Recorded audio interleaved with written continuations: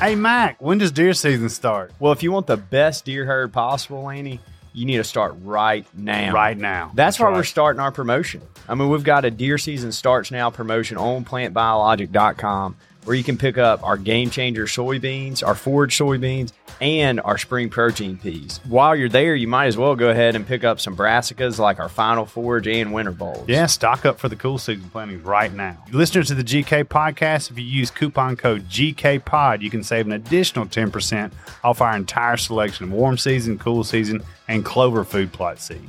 Get started today. Visit plantbiologic.com for an unforgettable fall. Hi, I'm Jeff Foxworthy, and welcome to Gamekeeper Podcast. If you want to learn more about farming for wildlife and habitat management, then, buddy, you are in the right place. Join the Gamekeeper crew direct from Mossy Oak Land Enhancement Studio as they discuss the latest wildlife and habitat management practices, news, and, of course, hunting. There's no telling what you'll learn, but I'm going to tell you, I bet it's interesting. Enjoy. We're live in 3, 2, 1. All right, everybody, here we are. Yeah. This is going to be an interesting one. We've got some interesting guests here. We're talking about our favorite subject. Turkeys. Yeah. Imagine that. Yeah, we are. So, Dudley, I'm looking at you. You look like, man, you're just so relaxed and you don't have a care in the world. I don't. You're leaving for Europe. I survived the Great American Greenhouse Covering event. Yeah, we did good this week. We put roofs on the greenhouse. We also had the properties conference, so we had a ton of guests in town. It's good to see everybody there. Yeah, so, there was a bunch of the real estate agents. So, Dudley, you're leaving for Europe here. You're going to miss a couple of 3 podcasts. I'm going to miss a podcast or two, but I'm going with my family to London on a church trip. Nice. Will you be back before turkey season opens?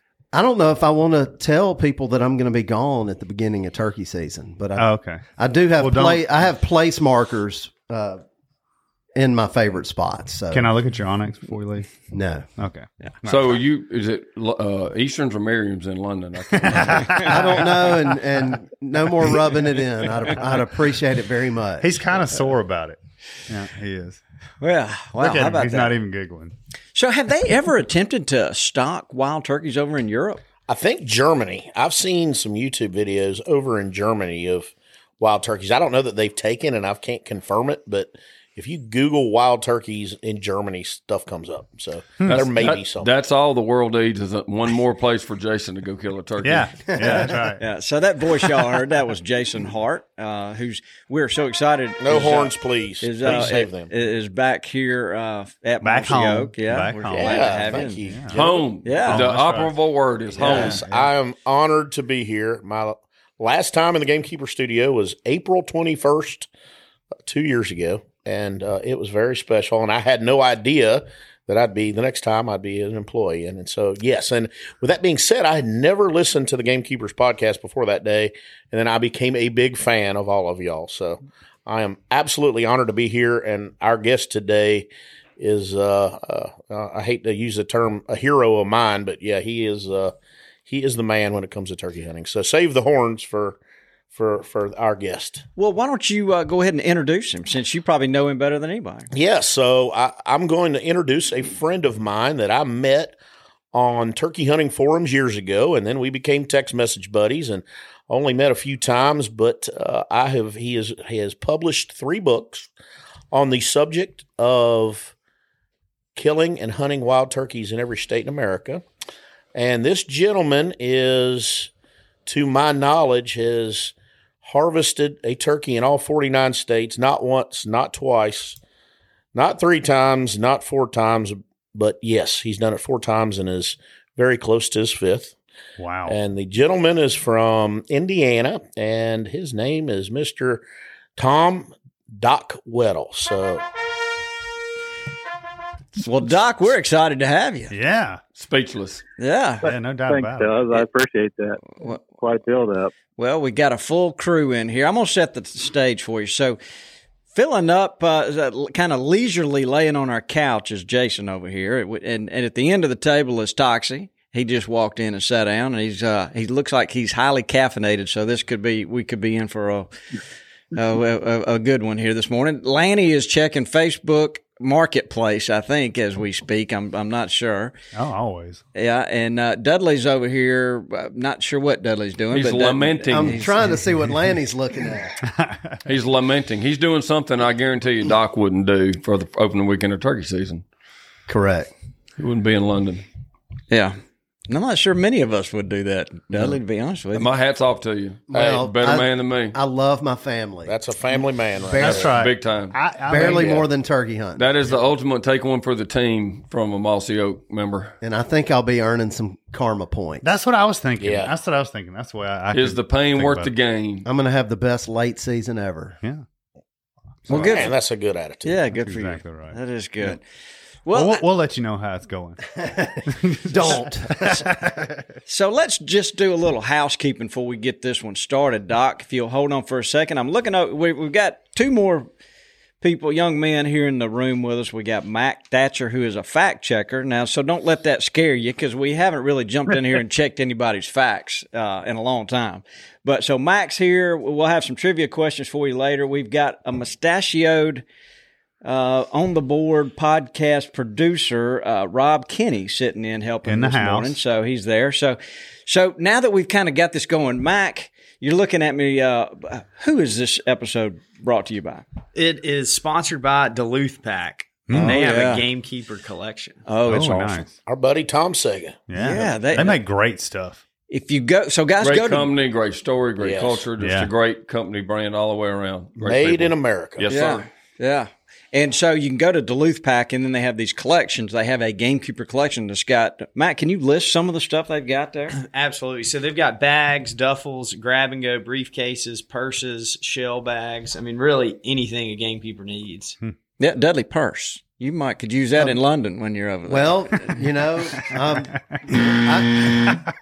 I grew up hunting with a ditty bag, not a turkey vest. Yeah. And some people refer to that as a man purse, but yeah.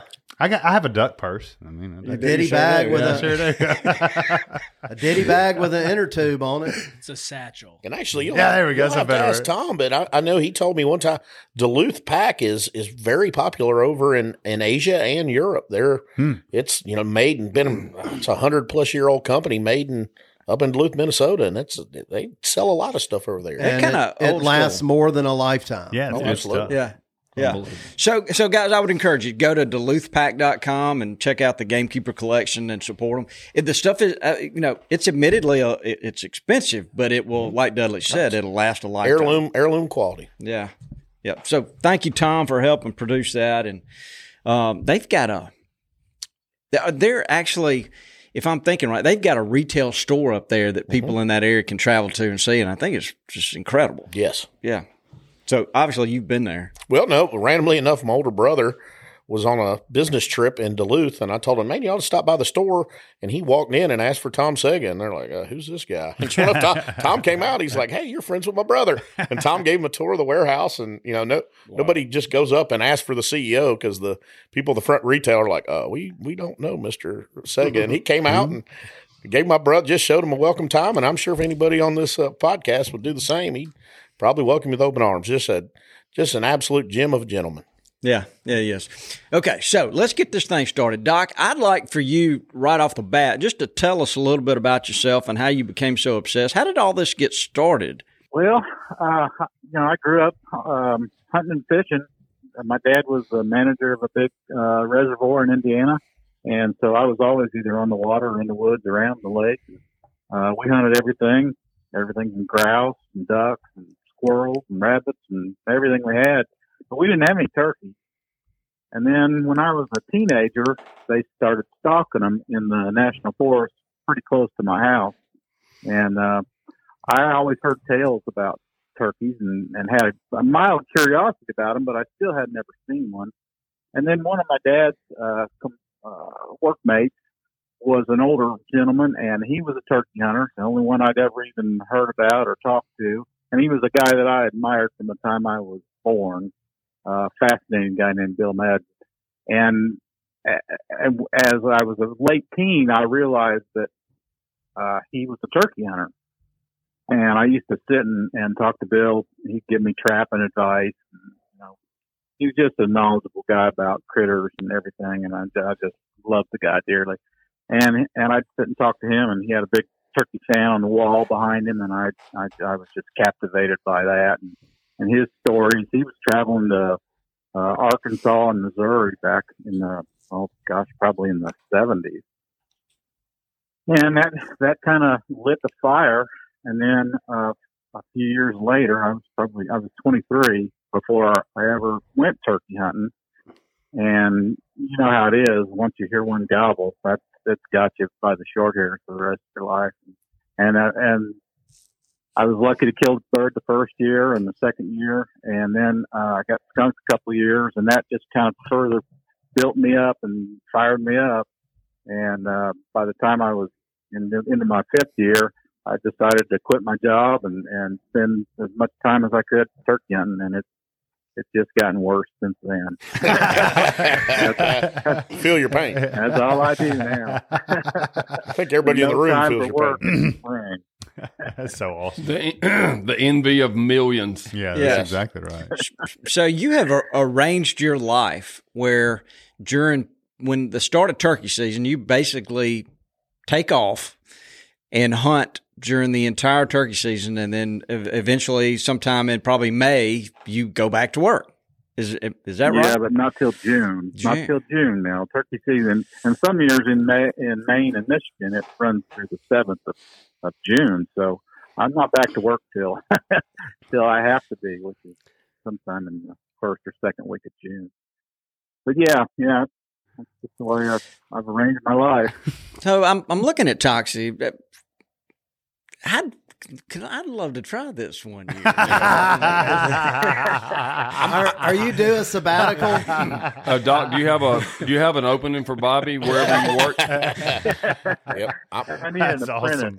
Well, so there's obviously, all, as Bobby would say, all 14 of our listeners are dying to know what you do so you can take 3 to 4 months off every spring to chase your passion around.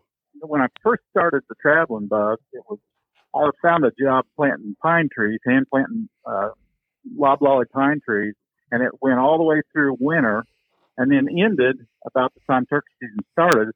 It not only gave me the time off to do that, it also put me in great shape because, it was just hard physical labor, hand planting pine, 5,000-6,000 of them a day.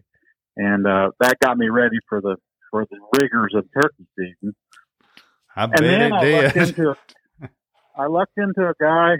I'm a carpenter, in my other life, and I ran into a guy.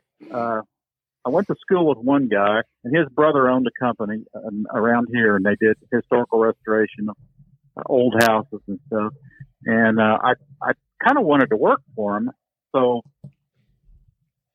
I finally got an interview with Chris, and he said, I told him, I'd love to work for you guys, but I can't really do it if you've got a problem with me going turkey hunting in the spring.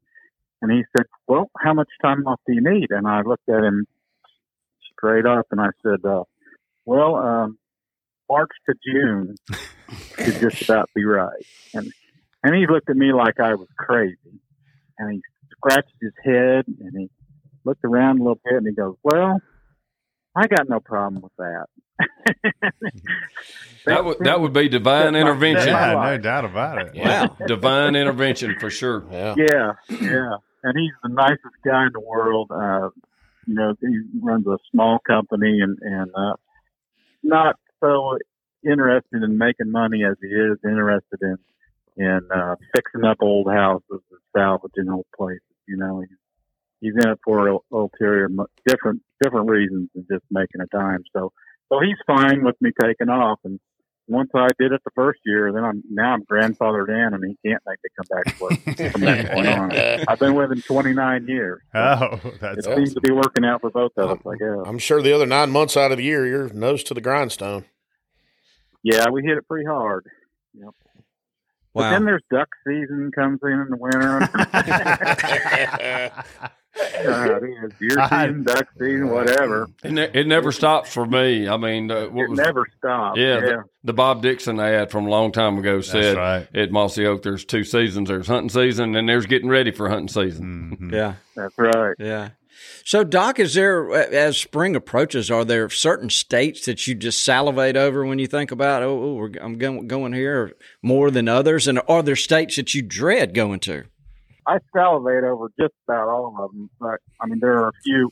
I guide in Florida for about a month to start the season. So, and I love Florida turkey hunting. I love native Florida and the wild Florida. Those Osceolas and those, alligators and snakes and all the predator, avian predators and everything you see down there. It's just like no place else in the world. Jungle, you're hunting in jungle. That's cool. I love Hawaii. I'm a little on the edge right now. I've got some buddies, young buddies from Indiana here, and they're in Hawaii right now, and they stacked up a bunch of turkeys yesterday. So I'm kind of nervous right now. I feel like I should be out there too. I love the Northeast, all those states up in that Northeast section that really intrigue me a lot. The Western states, with the pretty mountains from Merriam's and stuff. There's a few that I love them all. They've all got something interesting, something unique that makes them special. So I love them all. But there's a couple that are a little more difficult. I'm a public land hunter almost exclusively, so trying to draw a tag in Nevada, which I think they gave out 6 maybe this year, maybe 5. That's always a hard one, hard draw. Rhode Island and Delaware have kind of been my nemesis over many years. But even then, even these states that I mentioned is not my greatest favorite. I've still had great hunts in all of them. I just like seeing new dirt and hiking over ridges I've never been on and hearing turkeys and habitat I've never seen. Lanny, I see you nodding your head. That whole hunting on public ground in all these states, that's exciting. There's no question about that. I was just wondering, how do you judge when you leave? Because you got, a pretty specific time frame. Do you allocate a certain amount of days in each state, or do you hang in there till you get one? Yeah, I mean, when I was first doing the U.S. Super Slam, trying for the first one, it was, get a turkey and get out and get down the road and hit another state. As I've gone around the trip a couple of times, I'm slowing down. I like to stay as long as I can. And even then, I'm 5 days is a long time to be in one spot. Yeah. But I like to stretch it out. I'm not in a hurry. I'm not in a hurry after I kill a turkey to leave the woods, and I'm not in a hurry to get to another destination anymore. That's cool. Yeah. Being where your feet are. That's right. Yeah. And that's hard to do. Oh, yeah.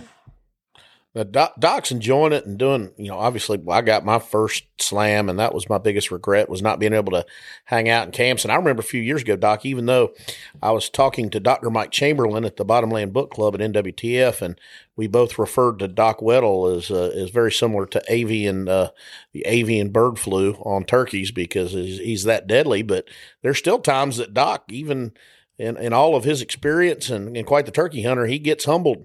I remember a few years ago, Doc, in Georgia, you just had a rough time, and you were there for quite some time. Oh, yeah. It might seem like I kill a lot of turkeys, but I spend a lot of time in the woods to kill those turkeys. There's a lot of days when I go home scratching my head and have my butt handed to me on a platter by the greatest game bird in the world. You know how that is. Yeah. I'm nothing special. I just hunt a lot. What state would you say is where the birds are the toughest? I don't think I can. I've had easy birds in every state. I've had hard birds in every state.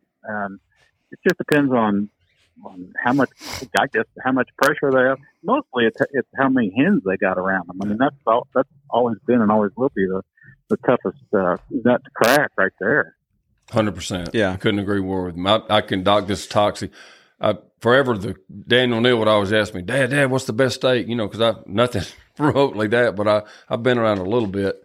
But they always wanted to label it by state like Bobby just tried to do. And I was just nodding my head right to left. You can't do that. It's not. And I told him it's not the state, it's the place, which is a great gamekeeper message. You can do it anywhere. You don't have to have land in Kansas or Texas or whatever, some heralded state. You can do it anywhere. And so I guarantee you his answer was like, made me nod my head up and down. It doesn't matter about the state, it's the place, And also, for sure, what makes tough turkeys tough, I think second is hunting pressure. Number one is hens. I would agree with him 100% on that. So, Doc, have you got any stories of you hunting this public land where people have kind of messed you up, where problems that you've had with other hunters, anything that would be interesting to tell? Well, no special stories, I don't think. But, I mean, if you're going to hunt public land a lot, you're going to have encounters with other hunters. That's unavoidable. But I walk far and get away from those people. That's probably the modus operandi is to get away from people first and get into turkey. So I try to avoid that. And I don't have as many instances of hunter interference as you might think. I mean, there's still a lot of ground out there, and even though we've seen a big influx of hunters during this COVID and stuff in the last 2 or 3 years, there's still plenty of opportunity out there and to get away from people. Well, when you do run into somebody, you just have to. I just walk away. I mean, I'm gonna give somebody else a bird, and rather than have one or either of us mess up the other one. Mm-hmm. If somebody's parked in my spot when I show up, I drive on down the road and go hunt someplace else. I hope that they'll treat me the same way. A lot of them don't. You have to extend courtesy to your neighbors and your fellow hunters, and treat each other with respect, and try to avoid those confrontations. Killing a turkey is not worth any kind of altercation or dangerous situation or anything like that. That's great wisdom from someone who arguably the best public land hunter ever, or at the top of the list with a couple of people we know. Anyway, I was just wondering, it was fascinating to me the few times I went that I learned there's kind of a unique culture to the homeboys of a particular public area, and that if an outsider violates that, sometimes they don't get treated so well. So and that happens in some of the public duck places too and all. I don't know about deer, but if you found that to be the case as you travel to all these really cool public places, there's kind of a unique culture to the locals that if you adhere to common courtesies, but if you don't, you're in trouble. Yeah, there's definitely some of that. There's a place down in Florida where I won't even go. It's public ground, and I'm not going to go there because I've heard too many tales of people getting their tires, stems slashed, and oh wow, windows bashed in. And that stuff happens. But, right. Well, I was thinking about there's kind of a code of ethics, but the ones that have to hunt there all the time and have the run of it. And just like you said, if you're hunting and all of a sudden, I had an episode happen like that it's the first time of an early youth season. The boys were real little, so it was only open on public land. And one of the few turkeys, I think, on the public land place, we happened to just by luck, happened to be working, and people just went right by us, just walked right by us. And then when I finally got their attention, they ignored me. They got off in a ditch and crawled up this ditch, probably 45 minutes worth, and then took a 90-yard shot and wounded the turkey, didn't get it. It was a terrible experience. But I also heard later that the locals gave them a really rough time by violating the code of ethics of you don't you do like you said, you have a common courtesy and a little bit of a code of honor or else. So, Doc, if you were hunting public land and you all of a sudden realize you're moving in on a bird that somebody else is already there set up, do you just back out or do you sit down and let the hunt unfold so you don't mess anything up? What would be advice you would give to somebody in that scenario?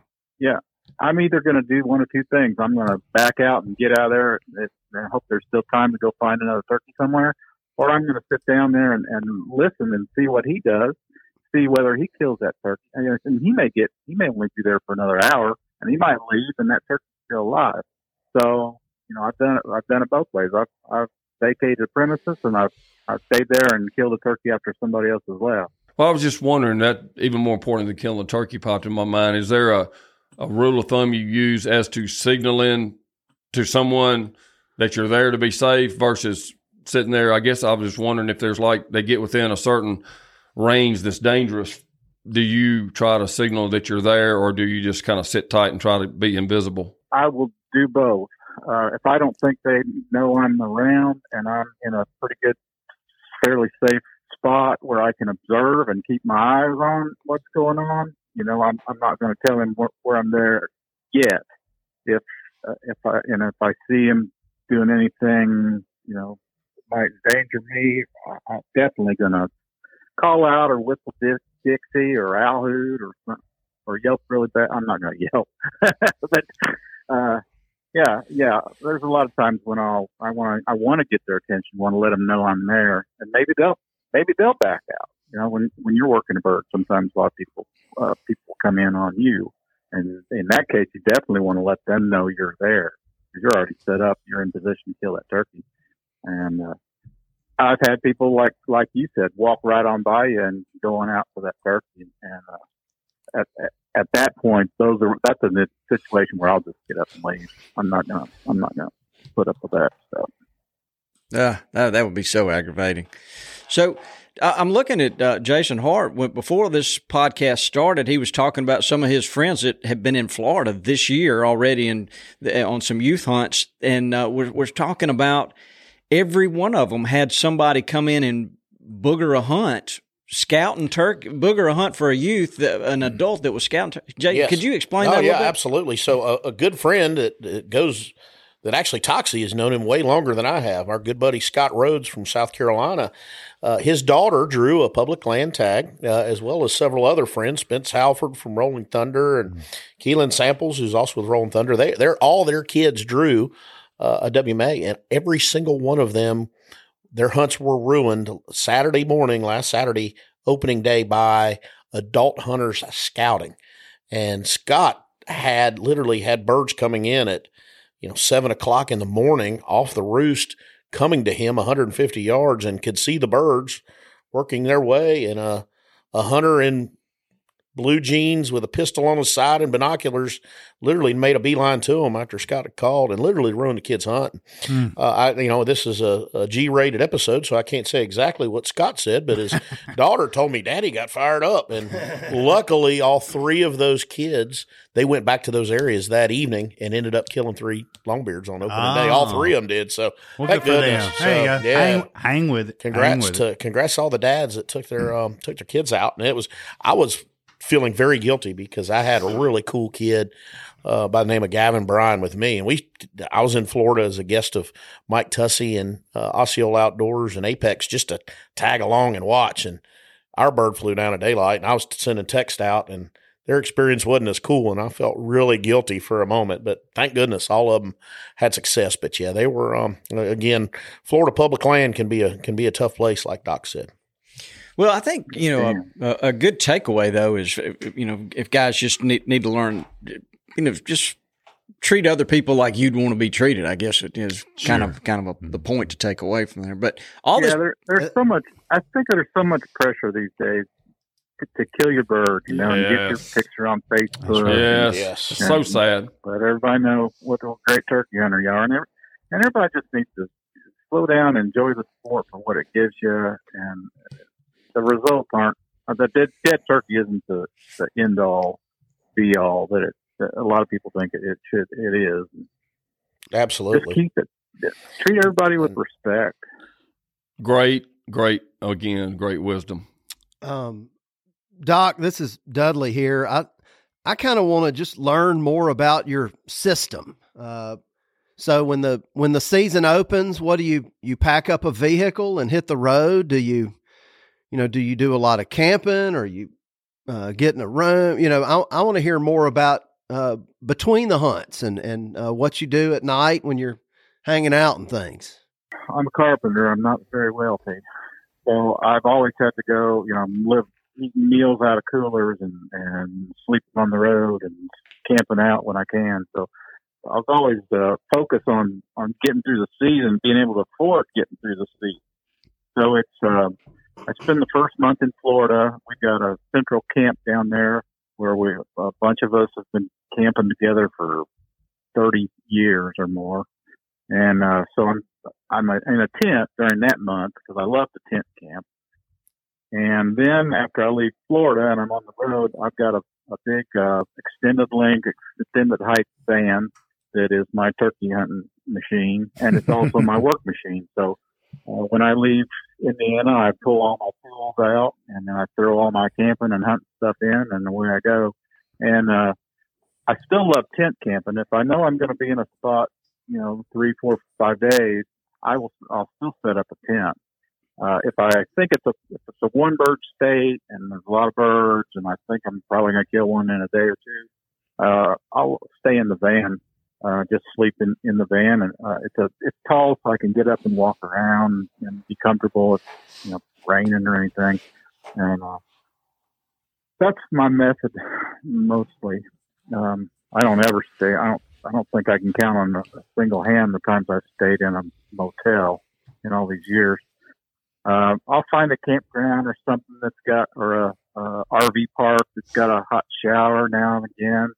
I don't get too worried about that because it's just me. So every 3, 4, 5 days, that's plenty. That's plenty. Knock the ticks off. That's right. And I love little mom and pop diners. So I'm always looking for that kind of place to eat. I eat out of a cooler a lot, but I can't resist a good mom and pop diner. So my trip is dual turkey hunting and finding good places to eat. Hey, that's what I'm talking about. Yeah, that does sound good. Wow. Laney, you got Dudley, you got another question? Well, I was going to say this is another off the wall question here, but you're talking about eating, and you've probably taken more birds in different regions than most people we know. Have you ever noticed a difference in taste in a turkey, like a mountain turkey versus a Florida turkey or something like that? Yeah, that's a good question. I've never really noticed a difference in the taste. I will say the birds I've killed in Hawaii, they've always got, or usually have got really white fat instead of the typical yellow fat of the stateside birds. And I'm sure it's what they're eating, but the taste is universal. I think universally good. Turkey's a turkey wherever you kill him, I think. Yeah, no doubt about that. Amen. Yeah. What about preparations? Have you found anything? We know how we like to do it around here. A little bit of fry grease, but oh yeah. Well, of course, I believe in using the whole bird, and I probably think the legs are my favorite part. Absolutely. So I'm always. I eat a lot of fried turkey, of course, but then I do a thing up here when I'm going to a Super Bowl party or something. I'll make what I call buffalo turkey strips, and that's just you can cut up any part of the turkey you want, thighs, or breast, whatever, and bake them, and then make a buffalo hot sauce from the original. I've got the recipe from the original buffalo hot sauce restaurant up in New York, and dip them in that, and that's really good. I grind the thighs and the wings, cut the meat off the thighs and wings, and grind that into burger. It's a fantastic burger. That's some of my favorite foods. And I'll take those legs and I'll wait till I have 8 or 10 or 12 and put them in a big pot and boil them for 3.5 hours, and then I let them cool down and pull all the meat off of it. And I love to make what I call turkey Manhattan, which is good toasted bread, that pulled meat, and then mashed potatoes. And then after you pull the legs out of the pot, boil that on down and use that as base to make the best tasting gravy in the world, and then pour that gravy over top of that. That's one of my favorite dishes. Man, I'm getting hungry. When's lunch? Starving to death. My stomach just started around the last 30 seconds. Yeah, Laney, it's good. And then, when I'm on the road, a lot of people ask me this too, so I'm just going to throw it out there. One of the two questions that are asked most often: what's your favorite state, and what do you do with all the turkey that you kill? Well, I can't eat it all when I'm on the road. If it's going to be 3 weeks, I'd say, before I get home, less than 3 weeks, I can pack it in ice and it'll be fine by the time I get home. if it's going to be longer than that, I'll find a waitress at a restaurant or a clerk at a grocery store or anybody and ask them if they want some turkey, and I'll clean it and have it prepared for them and give it away. I don't want any of the bird to go to waste. That's the most important thing to me. 100%. That bird deserves all the respect that you can give him, and that entails eating every bit of him that you can, or make sure he's eating. It just seems like everywhere you go, you're shedding a positive light on the whole turkey hunting community. So, that waitress that that you hooked up is going to think nicely of the next turkey hunter. Yeah. So for sure, I think that's our responsibility is to portray ourselves in a positive attitude and spread the word, what kind of good people we are. That reminds me I get that question a lot as well. And about 10 years ago, about the time we started Nomad, when I was able to take off and roam for a long time, I was on a long road trip and I ended up in Wyoming. And my buddy that was the landowner's like, man, we don't eat those nasty birds. I said, please let me make my fried wild turkey recipe soaked in pickle juice with the Kentucky Colonel batter. And I made it. And they're like, we had no idea wild turkey was this good. They're like, well, you just messed up because you're not allowed to hunt here anymore. I'm like, so be careful who you cook turkey for. Yeah, that's true. That's true. I hear the same thing about ducks and geese. I do a lot of waterfowl hunting, and a lot of people will poo-poo the taste of a goose. People who say that haven't had it cooked right is all I can say. The goose is good. Lanny, I had never thought about doing the buffalo turkey, that sounded fantastic. And we ate at that restaurant. Buffalo, I sure did. Yeah, Anchor. Somewhere in New York. That's the original chicken wing place. Yeah, the whole buffalo wing story is so sad because they say the sky used to be dark with buffalo. Before they oh my gosh! Surely you got something. Can you buzz him? When are you going to learn? We just got bobbied. Nice. Well, hey, you guys feel free. It's a long, dark road. I'll send you the recipe for that if you want. Hell, we might have to do. Absolutely. Yeah, we might have to do that for sure. So we appreciate this stimulating intellectual conversation so much, and we apologize greatly for Bobby. Just realize we have to put up with him every day. The younger generation now refers to that as dad jokes. Oh, yeah. So, Jason, you travel a lot turkey hunting? Are there some states that you just salivate and go, oh, this is going to be absolutely. Doc read my mind. Florida, and I tell everybody, South Florida is my favorite place to turkey hunt in the world. And I've been everywhere. I've hunted everywhere with the exception of New Zealand.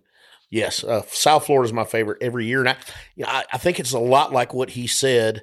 I would mirror everything he said except for the snakes. I'm not a fan of the snakes. But yes, I love it there. And like he said, Rhode Island is one place that if I had to pick one state that I've only shot one bird in Rhode Island. That was really tough. I'm fortunate that I have a great friend in Delaware. Delaware was my nemesis state. I had to go back. It took me 4 years to finally go to Delaware. And since then I've been lucky and gone back and got a couple, but yes, and Nevada. Nevada's the toughest tag next to a Gould's, in the United States, next to a Gould's tag in Arizona or New Mexico, which there's only one in the raffle and one's auctioned. Nevada is without a doubt the toughest turkey tag to get in America. It's either a landowner tag. Bring up that Arizona. Cool. No, Arizona's a heartbreaker. That one's under my skin. Yeah, me too, Doc. I've been applying there for about 10 years. I'm the same. When I started, I'm the same, and you had to buy the hunting license every year, which is expensive, and it just hurts me knowing I'm not going to hunt. But you just got to keep applying, and I've just started applying for elk and bighorn sheep and all the other stuff just because I've already spent the money on the tag. So, yep. But yes, Doc and I are in the same boat, and most folks chasing the U.S. Super Slam have experienced the same. And what's interesting about, and Doc's got way more experience than I do, and he has been a mentor for people like me. And back really before I was asking Doc questions, and he was always he was not giving out pins, or he was not, but he'd say, "Oh, that's a pretty good area." He would give me a tip here and there, but But what's interesting is everybody's U.S. Slam experience in different states, like Toxie said, they're different. Two states that come to mind for me are Louisiana and Arkansas. Well, the populations have gone way down.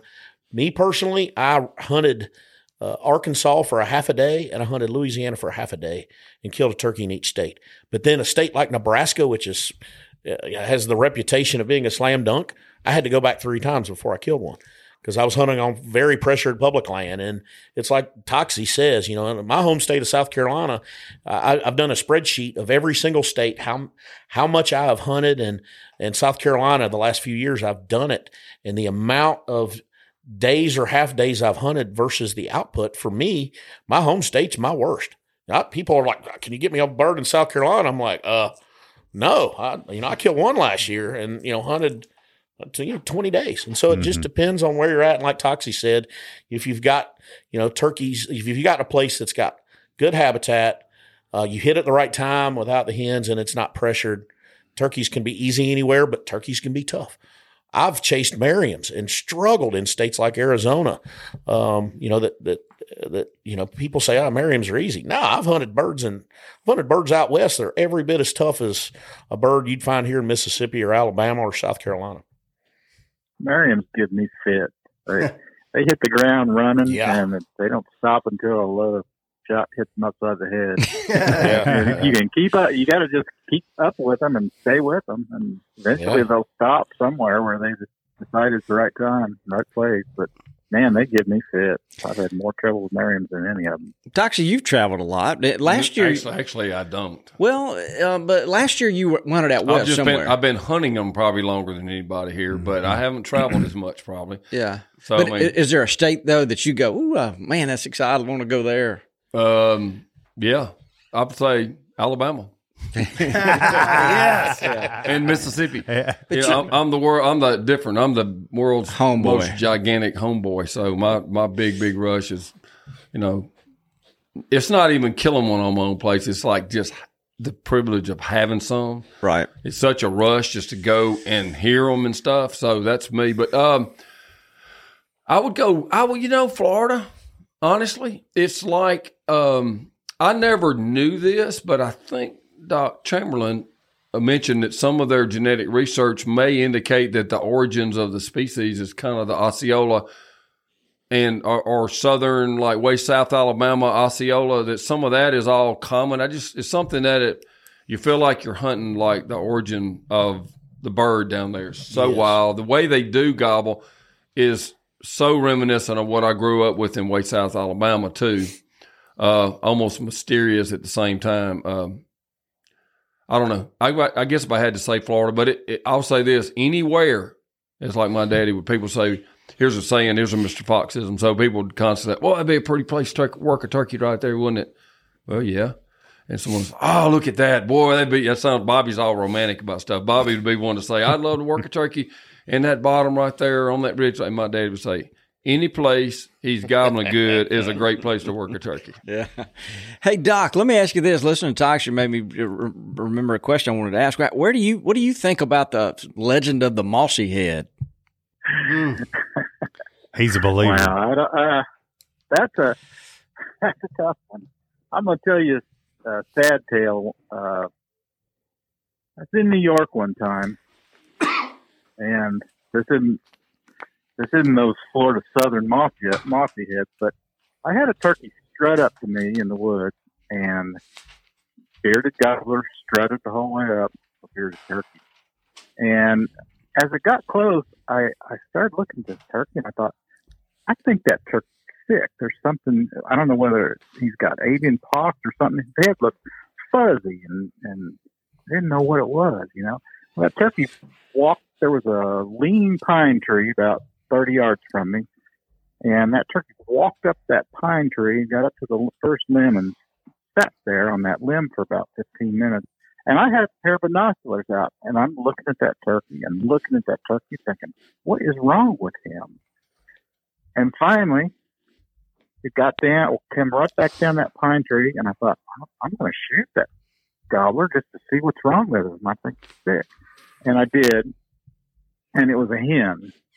She strutted up there with a long beard. She had a 10-inch beard, and I felt so sick.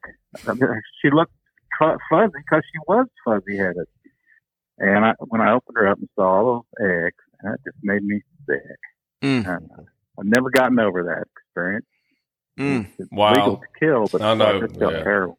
Well, I don't know about those southern mossy-head turkeys. I've never dealt with that. I've never experienced any abnormally small turkeys. Other than a lot of the birds in Florida, I've killed mature long-spurred gobblers in Florida that weigh 13 pounds. Yes. Several of them.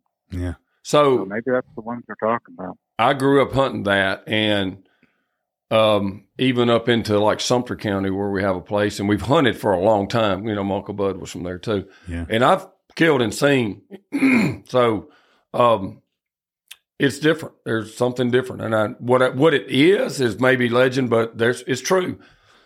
Excuse me. Quite a few long spurred or relatively long spurred, long beard, not necessarily thick, 12, 11, 13-pound turkeys with but the most unique thing is the feathers in the back come all the way up on top of the head. Mm-hmm. Very different, like similar to a hen, but even maybe more so almost. Red wattles, but not nearly as pronounced as like the ones here or ones from, say, in Missouri or stuff like that. Much skinnier head, but totally gobbler. I've seen a couple of dozen over time. People talk about the mossy-headed turkeys and whatever. Now, what that means, I don't even know if Doc Chamberlain knows for sure. I think we asked him that, and he's thinking maybe it is kind of the origins of the species is still around. I've never heard of it outside of that, southwestern Alabama down into Florida kind of area, but I don't know for sure. I will say this, though, by my limited experience of that, knowing for sure it was like one of those kind of turkeys. Every time I ever hunted one or killed one or had someone with me that did, they gobbled their freaking brains out. Now, it's probably just a factor of he was lonely, didn't have hens or whatever, but I just still remember this turkey's killing himself with this big old booming rattle gobble like, Osceolas have that great rattle to their gobble. And it was this mossy-headed kind of turkey thing. Or, Bob Dixon and Merritt Rogers and some of on that Delaney place down there in South Sumter County, they would where they've had turkeys forever. And I've seen quite a few of them. They call them mossy-headed turkeys, but they're not really fuzzy or diseased. It's like the feathers come all the way up to the top of their head, and they have some even on top of their head. You think they're a little more hot-blooded than I don't know. I mean, Doc knows 10 times more, and so does Jason and me. But the Florida turkeys, what I find fun about them is they're a little eccentric.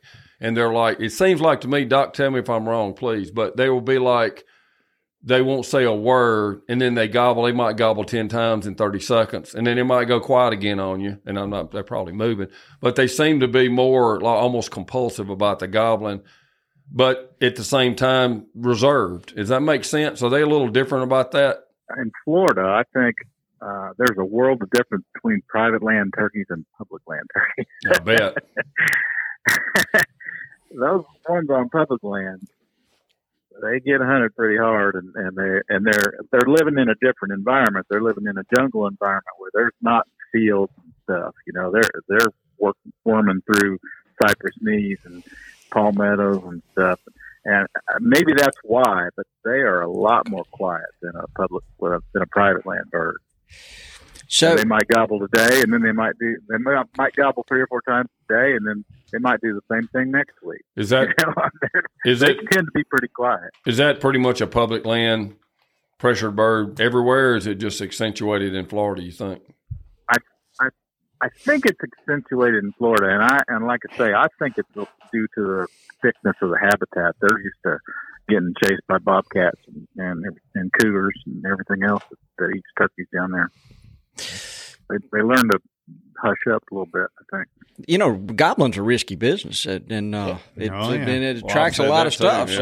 So, Jason, where do you fall on this mossy head? You jumped up and got excited like I saw one ground check last Saturday, flat out. If anybody says it doesn't exist, I know it exists. I have seen at least a dozen killed on one property in South Florida.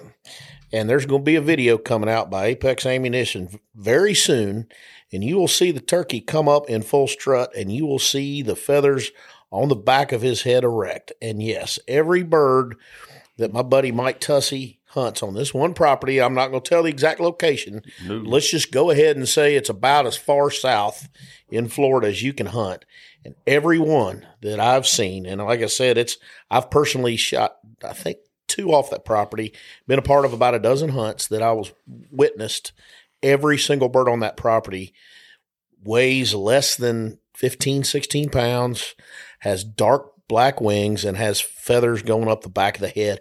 And that is the area of South Florida where there's Burmese pythons, eastern diamondback rattlers, lots of Florida panthers, lots of black bears, and the property we hunt is at least 15 miles off a paved road, just maybe the most remote part of Florida that I know of. And it's a genetic. It's absolutely genetics, but who knows if that sure. And we hunt turkeys north of Okeechobee in that whole area, and the birds, it's not uncommon to shoot 21-pound Osceolas.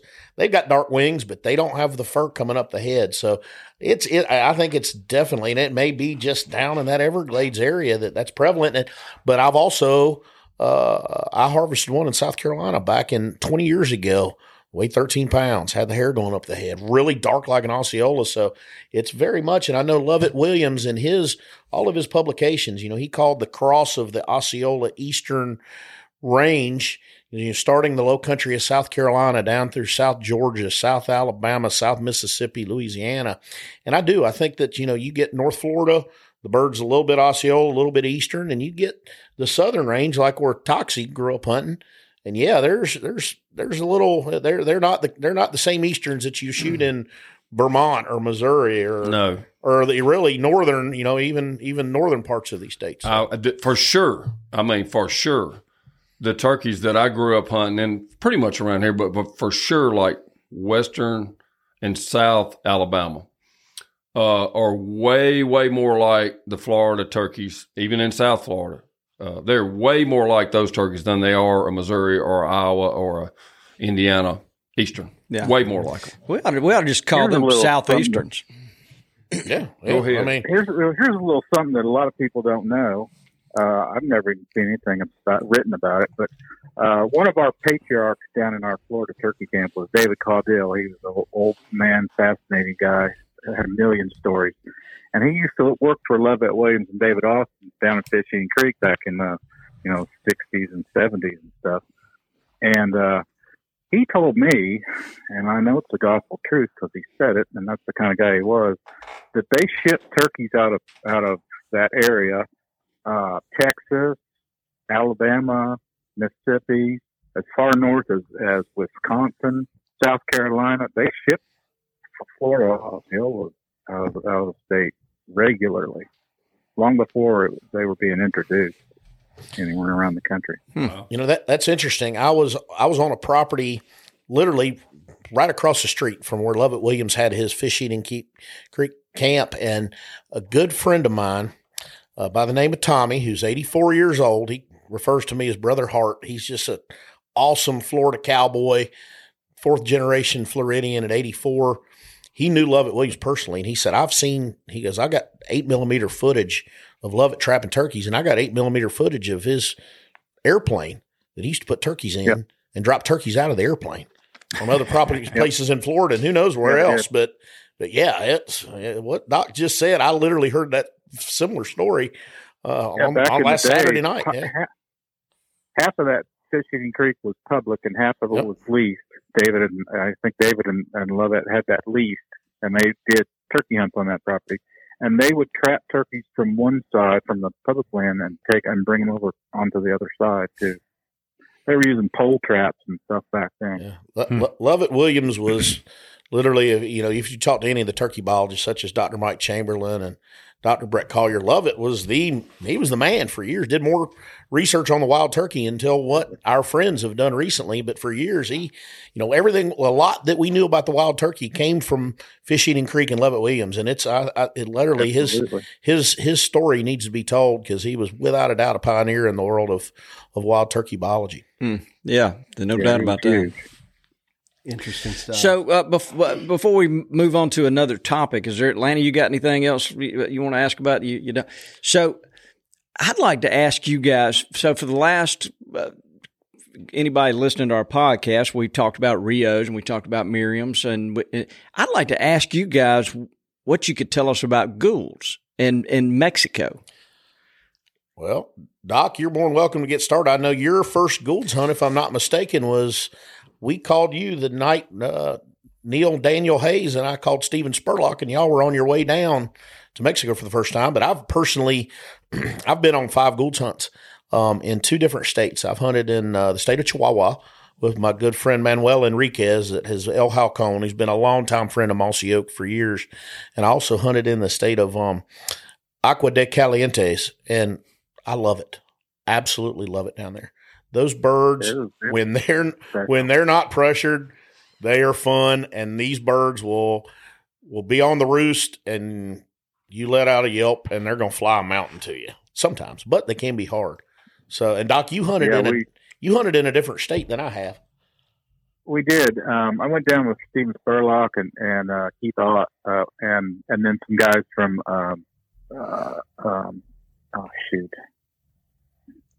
Woodhaven. Went down with some guys from Woodhaven, and we went to Chihuahua, and we drove into an area that was 75,000 acres, a single ranch, and there hadn't been a gringo hunting on that place since like 2005. It was amazing. My gosh, there were turkeys everywhere, and like you say, they're unpressured, totally unpressured. And we would call in groups of 25 to 30 at a time, mostly gobblers or jakes. And we had a wonderful trip. We were there 4 days. We just killed 1 turkey each day and spent the whole rest of the time filming video and still footage. And then just had a wonderful time. Yeah, Mexico is such a gorgeous and wild place, and obviously the 900-pound elephant in the room is, the potential for danger and the crime that happens. We've heard, you hear stories that occasionally happens. And at least in my experiences, I've been fortunate enough. I've harvested 5 Goulds and 5 ocellated, and been down on 7 different trips, and I've never once felt unsafe. But obviously, it's like if you go to a big city, if you go to Detroit or Atlanta or Memphis, you could, end up on a bad side of town. But most of the hunts take place in very rural areas that are, surrounded by farming communities. But yeah, that's the biggest question I get about Mexico. Is it safe? Yeah, who would want to kidnap you though, Jason? Yeah, exactly. I'm broke. I'm ugly. I mean, what you get ransom? You gonna get some turkey calls out of me? Oh, maybe an old Greenleaf 870. Yeah. That's like I said. My turkey gun collection and my turkey call collection is worth more than my 401k plan. So I've got a friend, you guys have all met him, Rhett Kelly. He's a big taxidermist and turkey hunter, and all his life he's guided out west for turkeys for some operations. I can't remember the names of them, but he's guided for Gould's, and he's hunted all over. He tells me it's the most beautiful and the most enjoyable turkey hunt he's ever been on. And he said that country down there is just stunning. It is. It reminds me, and Doc, I don't know what your experience was, but in Agua Calientes, it reminded me of hunting the remote hills of West Virginia. And then in Chihuahua, it reminded me of Colorado, New Mexico, Montana, but just so vast and so, miles and miles of nothing that just so gorgeous. And so many parts of Mexico are so remote and rural. We always hear about the bad crime in the big cities, and there are big cities, and bad things do happen there sometimes. But the rural countryside of Mexico, it just I can just imagine what the old Western folks 100 years ago witnessed. It's just such a pretty place. So, Mac, you look like you got go ahead, Doc. We had kind of an interesting experience, like Hart just said. We were hunting in the Sierra Madre Occidental mountain range, which is pinyon oaks and sporadic ponderosa pines, real sparse looking, arid looking country, real pretty. And getting back into that ranch, it was about 28 miles off the paved road, and there's a bunch of us. We're in a caravan of 7 or 8 different vehicles, and I was in the last vehicle, and we're stretched out over a couple miles, and we're about a mile and a half or so from the cabin we're going to stay in, and I look up and there's a guy out in the woods, and I haven't seen a house or a car or a truck or anything for 28 miles, and then all of a sudden there's this guy in the woods, and he's wearing black pants and black shirt, black long sleeve shirt, got a black do-rag over his head, and he's carrying an AK-47. And I thought, oh my gosh, we are in trouble now. I was pretty worried, because I've heard all the stories about the violence in Mexico and stuff. I knew what's been going on.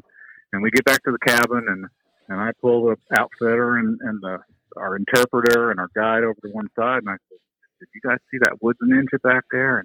And they go, no, nobody saw him. I said, well, I'm talking to the interpreter. I said, who do you think this was? You think he was cartel? And the guy goes, oh, he's cartel. I go, oh no, are we going to get murdered in our sleep tonight and robbed and stuff, kidnapped, whatever? He goes, no, don't worry. And he goes, he's our cartel. So, these guys, we never saw another guy the whole time we were there, but they were looking out for us. They were making sure we were safe. My friends that ran into the cartel, they were scared to death, and they walked up to the window and gave them knuckles and gave them a beer and congratulated them on their turkey. So nice. What I've been told is they want to stay. They don't need any attention on them if you do run into them. That's right. There, so. Yeah, and we bring a lot of money down to that place. Yeah, so they don't want to stop. They want to do anything that's going to risk that.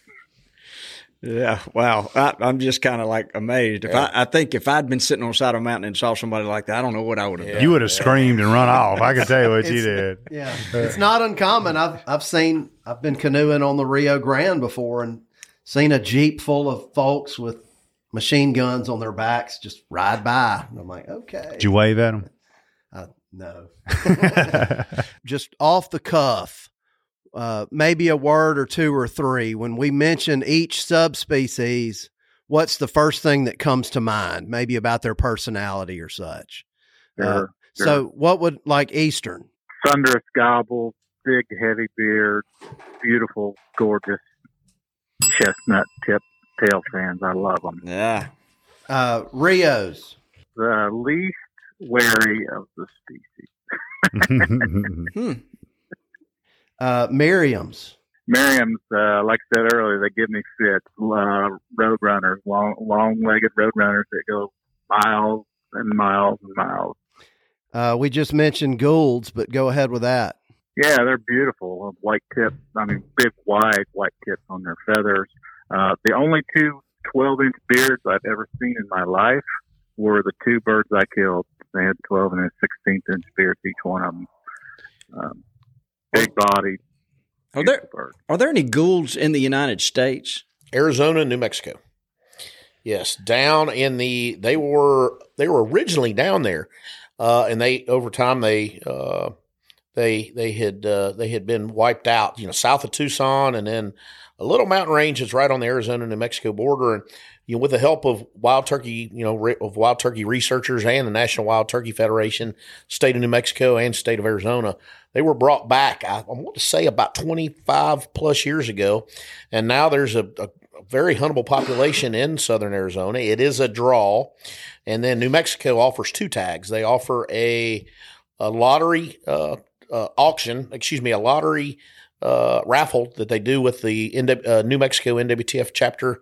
And you can purchase one in the auction at the NWTF convention. So yes, but they're a tough tag to get. But I do have several friends that have drawn Arizona, and if you draw, the hunting is pretty incredible. But it's a lot easier to kill one in Mexico. It just, obviously it's the issues we discussed are the drawback there. Yeah, go ahead, Dud. And then lastly, Osceola. He's a complicated little fella. He either gobbles a lot or he doesn't gobble at all. Long-legged, small body, long spur, wispy beard. I love him dearly. I love his habitat, and I love the gobblers. And I guess while we're on the subject, what's your take on oscillated comparatively? I've never had a burning desire to go down there. I mean, I chase the gobble, and they don't gobble. My gosh, they've got wicked hooks, no beard, beautiful to look at, iridescent feathers, gorgeous. It would be an interesting hunt, and I got some friends that have gone down there after them, and they've had a great time. I would go if somebody wanted to take me down there. It's not a burning desire, though. Yeah. Interesting. Yeah, I can see that. I love what he said, though, man. So many things I admire in the wisdom, but he said, I chase the gobble, and it's so me. Mm-hmm. Yeah. Oh, my goodness. Love what it. I do, I'm at peace every year. If I can just get up in the morning and go hear one, starting now, basically, I'm kind of at peace again. And it's like the sadness when you have to leave that. And it's not, literally, it's not killing them. That's just part of it. It's fun, but it's just the fact that I got to stop getting to hear them again until next spring is kind of always makes me so sad. In the early days when I first started hunting, it was a successful season if we just heard a turkey. Yeah. We didn't we didn't stand a chance of killing him, but just hearing him, and that's what gets me up in the morning. Yes. Funny you said that, Toxie. Last Saturday, I recorded at the beginning of every season. This year, for me, February 25th at 5:58 a.m., I heard my first gobble down in South Florida. Yep. Every year, I'd make a mention, and that's my breath. It's like life has been breathed into me again. How about that? The Great Awakening. So do we have what was that? That was a gobble. Yeah. Don't do that to me. You're supposed to know what that is, Bob. That's not fair. So does anybody have any more questions for Doc before we turn it over to Dudley? I wanted to know a little bit more about his hunting personality. Doc, are you like the person that carries a whole bunch of different calls, or do you typically stick to one style most of the time? I am not of the guy who carries a lot of calls. I usually carry one or maybe two pot calls, usually glass, 2 or 3 diaphragms, and that's really about all I ever carry. I'm not what you'd call super aggressive, but at the same time, I can if I think it calls for it. I spend a lot of time trying to have a conversation with a turkey rather than just throwing out turkey sounds. I can sit forever if I need to, and a lot of times it's called for. You get into a place where you're not hearing any gobbling, but you're seeing lots of signs. There's turkey there, unless somebody's killed them before you got there, which is always a possibility. I guess I'm a combination. I'll walk a lot of miles to find turkeys, but then once I find turkeys, I really slow down everything and concentrate on becoming one with the woods and waiting them out if that's what it calls for, or calling them in if I can. Well, you read my mind. I was going to follow up with how aggressive are you, so that was perfect. Doc, I know we're running short on time, but my last question I have is, correct me if I'm wrong, are you lacking 4 states for your 5th U.S. Super Slam? Is that correct? No, I'm 1 state shy of number 4. Not 1 state shy of number 4. And then, Missouri. And then I'm 4 other states shy of a 5th. There you go. That was it. So I need 2 from Missouri, and then there's Arizona, Nevada, Wyoming, and North Carolina. Well, I'd hate to be a turkey in those states over the next couple of springs. I'm hoping to get them all knocked out this spring.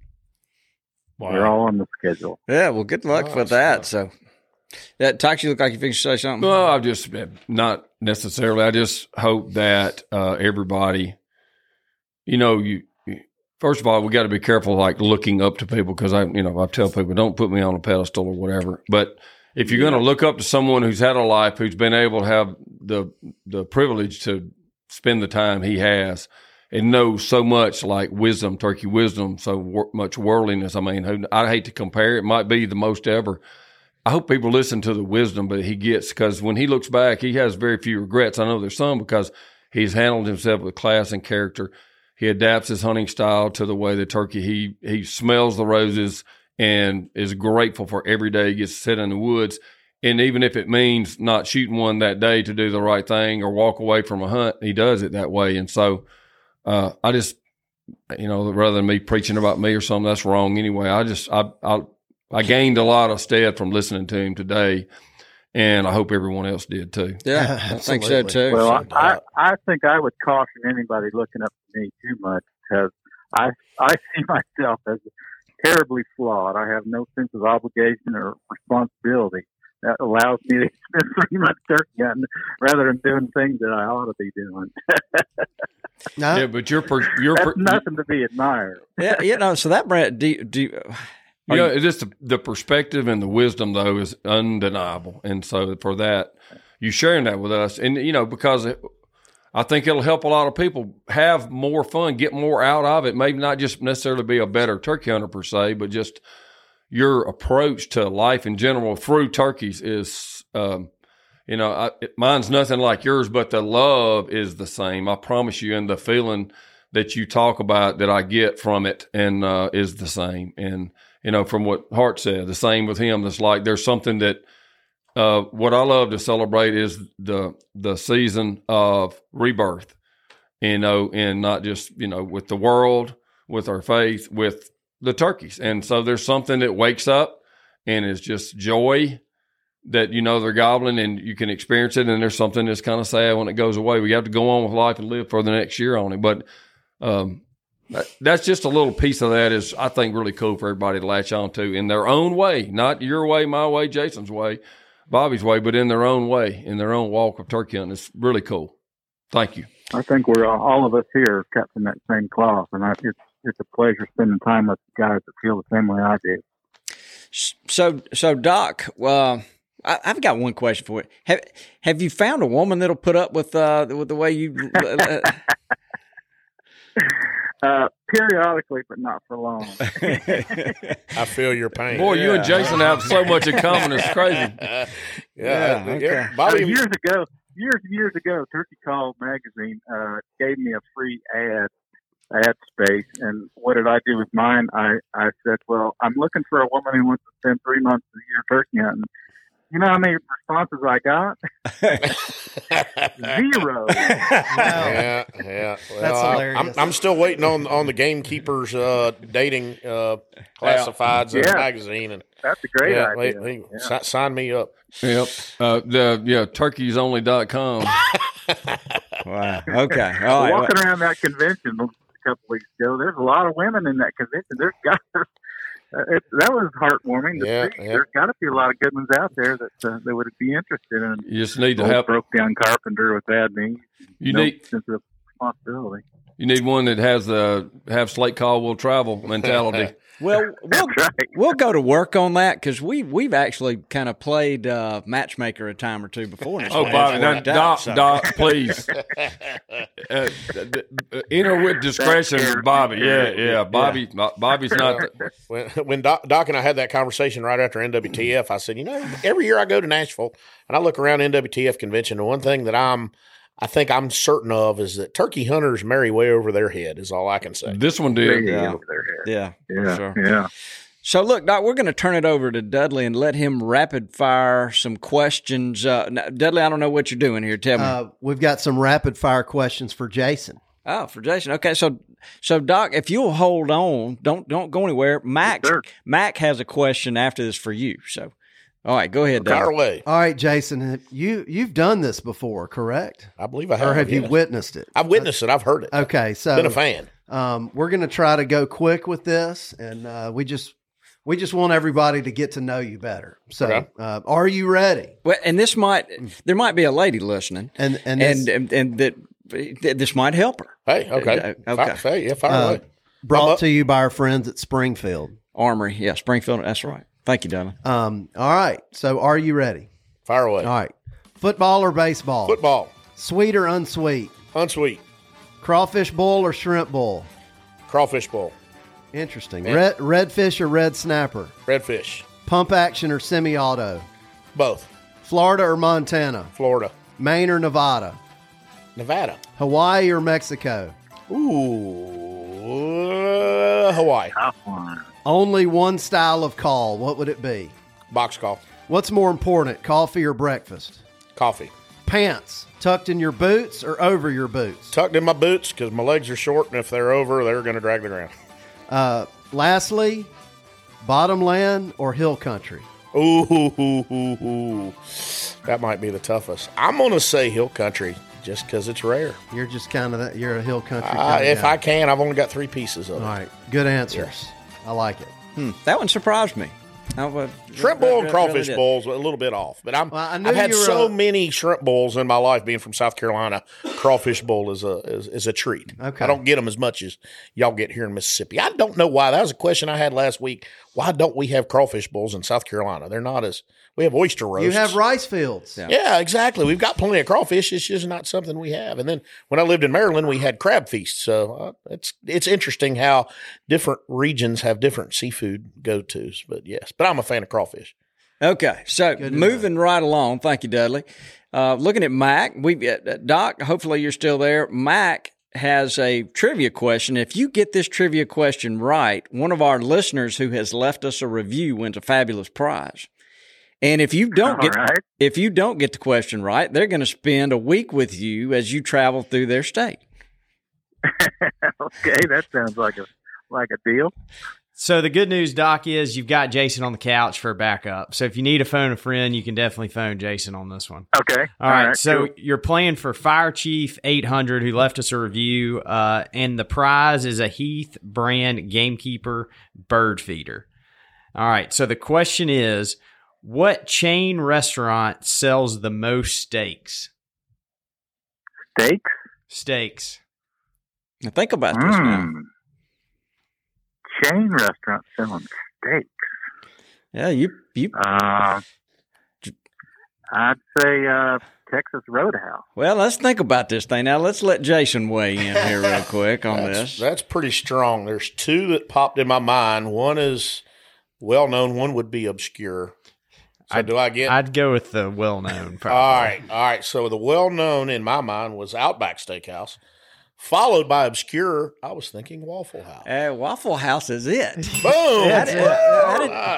Yes. Hey, steak and eggs at Waffle House. That's it. Tell them how many they sell a day. So Waffle House sells more than 10,000 steaks a day. Wow. I've definitely had some 1/4-inch thick Waffle House steaks with eggs that are and it fits my low carb diet when I'm that's a typical go to when I'm there.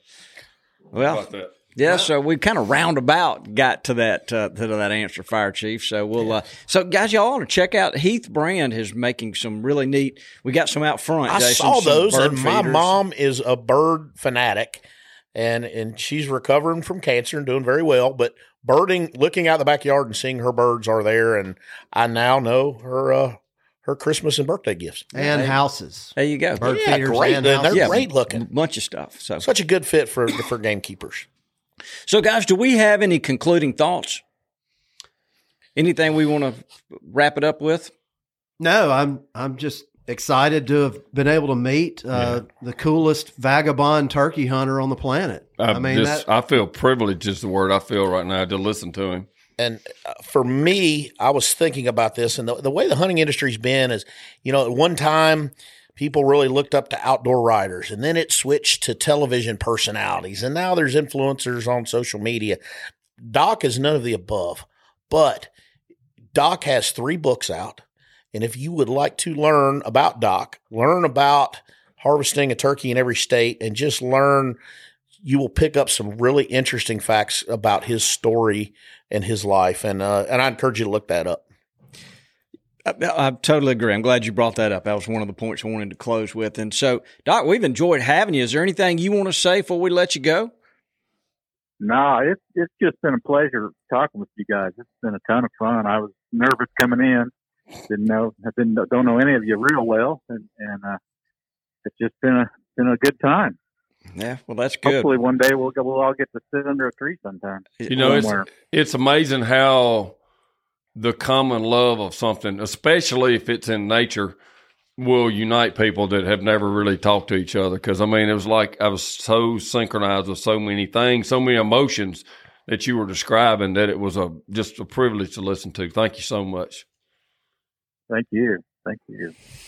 All right, guys. Well, I think we've been here a while. It's getting close to lunch. I know. It's past lunch. Yeah, Lanny just got up and ran out. I think he was hungry. So look, Jason, thank you for being here, and we're so excited everything that's going on. Please, would you send us a post of that Mossy Head turkey that maybe we could? Absolutely. It's Gavin. Gavin shot that bird last week, and then Apex Ammo is coming out with a video very soon that should be posted on their social media, and we can definitely share that with gamekeepers. Yeah, it's, again, if it comes to the Mossy Head, I know in Tom Kelly's book, The 10th Legion, he mentioned them, and I think he might have said it was somewhat of an old wives' tale. Well, I'm here to tell you, I have ground checked them, and I've seen them, and I touched one last Saturday. Yep. That's very cool. That's exciting. All right, Toxie, you got anything else to add? No, just ready to go listen again. There you go. Well, why don't you say goodbye, Dudley? Thanks, Doc, and goodbye, Dudley. Thanks for tuning in to this week's episode of the Gamekeeper Podcast, and be sure to tune in again. Subscribe to Gamekeeper Farming for Wildlife magazine, and don't miss the Mossy Oak Properties Fistful of Dirt podcast with my good buddy, Ronnie Cuz Strickland.